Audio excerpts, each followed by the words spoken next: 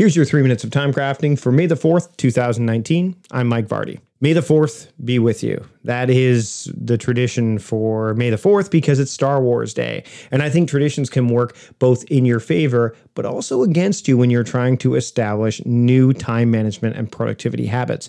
Let's start with the bad. We'll start with the dark side of tradition in the spirit of this day. So when you have these traditional ways of doing things, they are so entrenched that they can be hard to break, even if they aren't necessarily good for you. So if traditionally you have been a paper person, but you're finding that a lot of your long-term goals aren't being fulfilled, or you have no way of keeping track of your paper-based system, and you are traditionally not someone that uses digital tools, that's when tradition can go against you. That said, you could start a new tradition. You could start a tradition of having a reminder that shows up on your digital phone that says, hey, I want to be reminded to look at my digital, my paper planner every single day.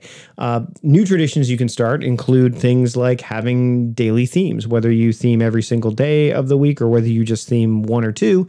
That can be a new tradition that can work to your advantage.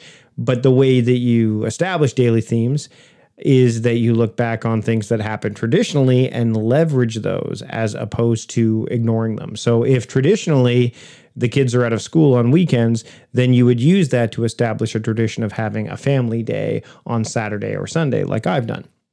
So traditions can work both ways. The key is that you have to establish a new routine and ritual to make these new traditions stick.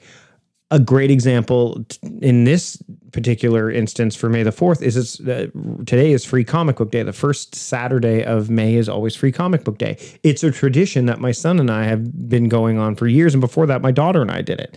We've established a tradition. Now, that tradition will eventually come to an end, but it'll be something that he can remember fondly, a tradition that, we've been doing for years and years. So eventually traditions come to an end and you can start new ones. So when it comes to your personal productivity, traditions can be good, they can be bad. You've just got to isolate how to leverage the ones that are working for you or the things that you know to be true consistently so that you can establish new traditions that are going to work for you.